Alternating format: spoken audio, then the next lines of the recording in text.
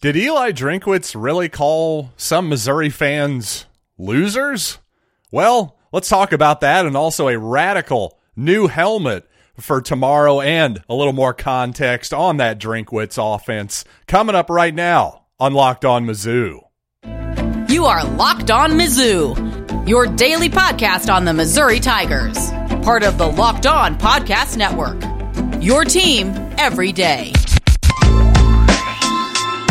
Hey, all you true sons and daughters, I'm John Miller, your Mizzou mafioso and the central scrutinizer of Missouri Tigers football and basketball. And today's episode is brought to you by BetOnline. BetOnline has you covered this season with more props, odds, and lines than ever before.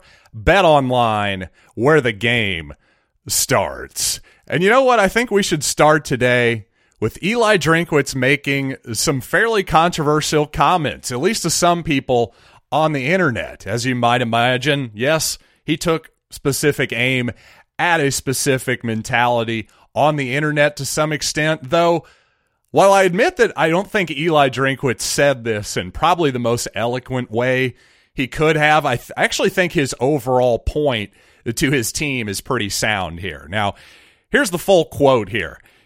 Eli said there's an old Bill Parcells quote that talks about losers assemble in groups and complain. And I would add, get on Twitter and message boards and all have the answers. And winners assemble as a team and find ways to win. And that's what we're going to do. We're going to assemble as a team and find ways to win. We're not going to focus on toxicity or negativity that has nothing to do with winning and producing any type of outcome for us that we want it to be. So our focus is how do we circle up as a coaching staff, as players, as the Mizzou football program, and find ways to win. Now, as you might imagine, some of those Twitter users and message board posters didn't take too kindly to those remarks, especially after the results of this past Saturday. Missouri was completely outplayed in virtually every aspect of football. We all know that quite well. So perhaps Eli Drinkwitz should have maybe lowered his tone a little bit there, especially being so biting towards what are ostensibly his biggest fans. But I do have to say, his overall message, if this is what he's telling his players, essentially, take out the loser talk part of it, probably shouldn't have said that, right? But at the same time, his players absolutely should not be listening to anybody on Twitter or on message boards, and certainly not to me. God knows I have literally thousands of listeners on this program every month, and thank you all so much for making that possible. But I sure as heck hope that among those listeners are absolutely zero Mizzou football players. Because while I think I do a nice program for you all, you listen to it, hey, thanks, I appreciate it once again. But if you're a football player, the only opinions you should be listening to are your parents, perhaps. Those are about the only people you really need to listen to. Maybe your old high school coach or something. Other than that, you need to listen to Eli, your position coach, and everybody within that program. Everybody else's opinions are just meaningless. Whether they're right or wrong or indifferent, there is something to be said for at a certain point, you just get too many thoughts and your brain overloads. And yes, at a certain point, it's going to make you depressed. His whole thing, another part of Eli's comments were, hey, if you're going to read the positive stuff, well, essentially you have to read the negative stuff too. So it's best to just leave that all aside. And the thing is, in 2022, human nature really hasn't changed that much. Football fans have always been sort of a know-it-all group. We love being Monday morning quarterbacks and saying, well, here's what play call I would have run. Here's how I would do things differently, and blah, blah, blah. That's sort of sports fandom in a nutshell. The difference is back in the day, if you were a Mizzou football player and you had a bad game, well, you might be able to read a column in the Columbia Tribune about it, or in the Missourian, perhaps even the St. Louis Post-Dispatch or the KC Star, if you really actually went out on the sidewalk and plunked down $1.25. But certainly nothing compared to just the amount of noise that you get via the internet. And like I said, like I sort of alluded to before, if you want to find the negativity, you can find it. And you can also find the people who are going to kiss your butt, no matter your sycophants. You're going to find those people as well. And really, it's all sort of toxic, if you will. I think that was probably another bad word choice there by Drinkwitz, toxic in this modern day. Well, that has a bit of a negative connotation, kind of a pregnant sort of, a sort of, what am I trying to say? A loaded word. There we go. Yes, toxicity, kind of a loaded word in our culture in 2022. So again, I think the messaging could have been a little better as far as the word choice and maybe the direction of his ire, but I think the overall point of, hey, you got to block out the noise is absolutely true. Now, at the same time, I'll defend some of these complainers because, well, frankly, we fans had plenty to complain about after this past Saturday. So let's just hope Mizzou football keeps getting better going forward and there's less negativity needed. Now, transitioning to the Missouri injury report for tomorrow, Xavier Delgado, Missouri offensive lineman, popped up as questionable, and to me, that's probably your most significant note there. Fortunately, Missouri playing Abilene Christian here, but really the last thing Missouri needs is yet another first stringer on that offensive line being banged up. Obviously, that's been a problem area for the Tigers, especially last week on this young season. So that's definitely one to keep an eye on. Of course, I have absolutely no idea whatsoever Xavier Delgado's injury is because, God forbid, they actually share any information with the people who pay for tickets every Saturday. But you know what? I'll put that aside for a moment. Still remaining out, Demarion Houston, Chance Looper, Kyron Montgomery, and of course, Hiron White, speaking of that offensive line, Chad Bailey and Brady Cook declared probable, so not a whole lot to make of any of that. But you know what? Coming up, I do want to talk about those fancy schmancy newfangled Missouri football helmets. They're going to be debuted tomorrow. And also, has Missouri worn white at home ever? Well, somebody tell me that. I'm not totally sure, but that's what's going to be happening tomorrow. So let's talk about that. But first, I want to tell you about our title sponsor today, and that is BetOnline, your number one spot for all the lines, odds, wages, props, everything you could possibly imagine. They have you covered at BetOnline, where, by the way, some interesting props, of course, about the next Nebraska full-time head football coach. Well, leader in the clubhouse, at least according to BetOnline, Matt Campbell, Iowa State coach at 4-1. Mark Stoops checking in at 5-1. Hey, please take him out of Kentucky. I think we'd all be happy with that. But if you want a real long shot, Ndamukong Suh at 25-1.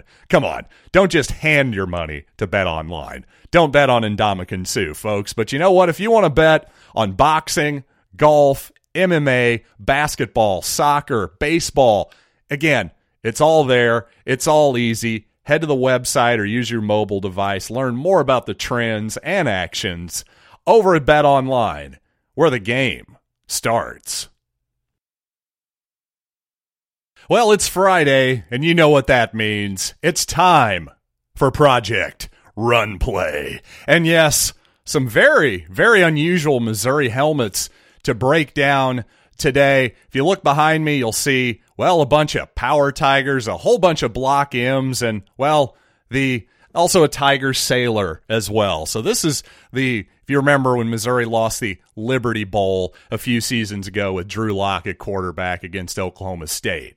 Those were some very radical helmets as well, ones that I think have aged quite nicely. It looks really good on my shelf anyway, let's put it that way. But this is a new one. This is going to be what a lot of people are calling the script style helmet. It's a gold helmet, much like the ones that Missouri wore a lot last year with the Block M on the side. But this time, instead, in cursive style writing, you simply have Tigers. Sort of reminiscent of maybe Ole Miss's helmets, if you can think of those. But if you want to get a better visual of what I'm talking about here, perhaps you haven't seen this news, just go to twitter.com/Mizzou football, and I'm sure you can check out all the images there. But to me, this is a pretty cool look. I do think it's fair to wonder what the point is for Missouri here in rolling out a fancy new look against, well, a very nondescript opponent. Maybe that is the point. Get people excited about something, I guess, especially a game you're following a brutal loss, following it up with a game where you're frankly not going to learn much about the team. So all I know is Missouri's transition stylistically into being the Oregon of the Midwest continues unabated. No question about that. I do have to wonder, though, has Missouri ever worn white at home before? Apparently Abilene only has purple uniforms, so I don't know. I guess the $500,000 check we sent them to play this game was not enough for them to get white jerseys, so therefore Missouri wearing white at home tomorrow. If Missouri's ever done that before, somebody let me know. I know we've worn gold uniforms at home before, but white? I just don't recall. All right, enough with the outfits and the get-ups. Let's talk about the football field once again, and how about some more context on this Eli Drinkwitz offense? Not just this season, but now into year 3.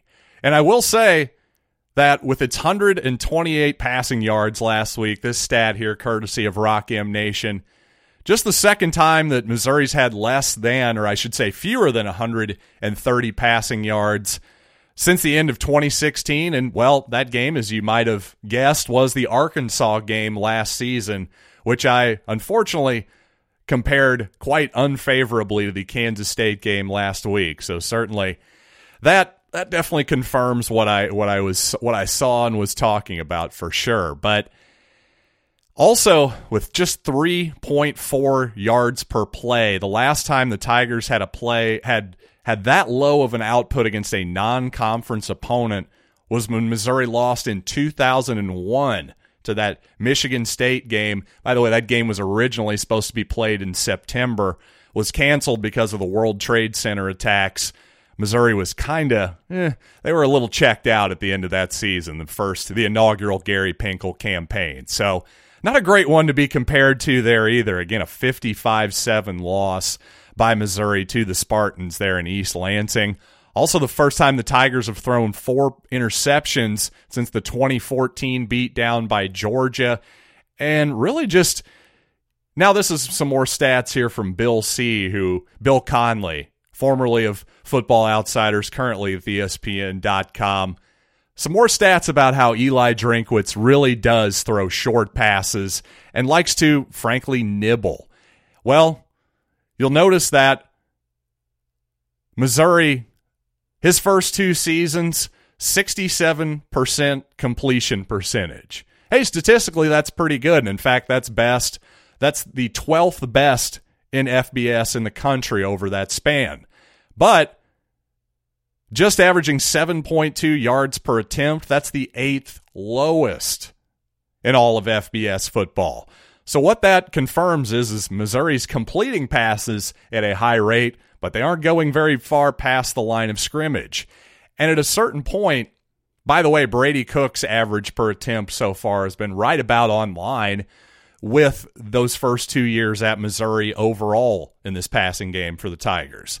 But you would think with, horizontal pass, run it, another horizontal pass. At a certain point, you would get the defense to come up, and the theory would be, hey, take a shot over the top. But unfortunately, Missouri only averaging just 1.4 deep shots per game, and for these purposes, that means passes that travel more than 30 yards downfield. Only 16 teams have averaged fewer than that. So again, Missouri, one of the absolute statistically lowest teams in terms of taking shots down the field in Drinkwitz's first 2 years. So all these stats just confirm everything that we have been talking about and most Missouri fans have been complaining about after this Kansas State game. Just too many short passes, not enough long shots. Maybe that's a function of limitations in the roster. I'll give you that. But at the same time, it doesn't look that much different than it has the last 2 years. I'm just starting to think this kind of is the Drinkwitz offense, and all this talk of he's going to take more shots downfield, well, I'll believe it when I see it.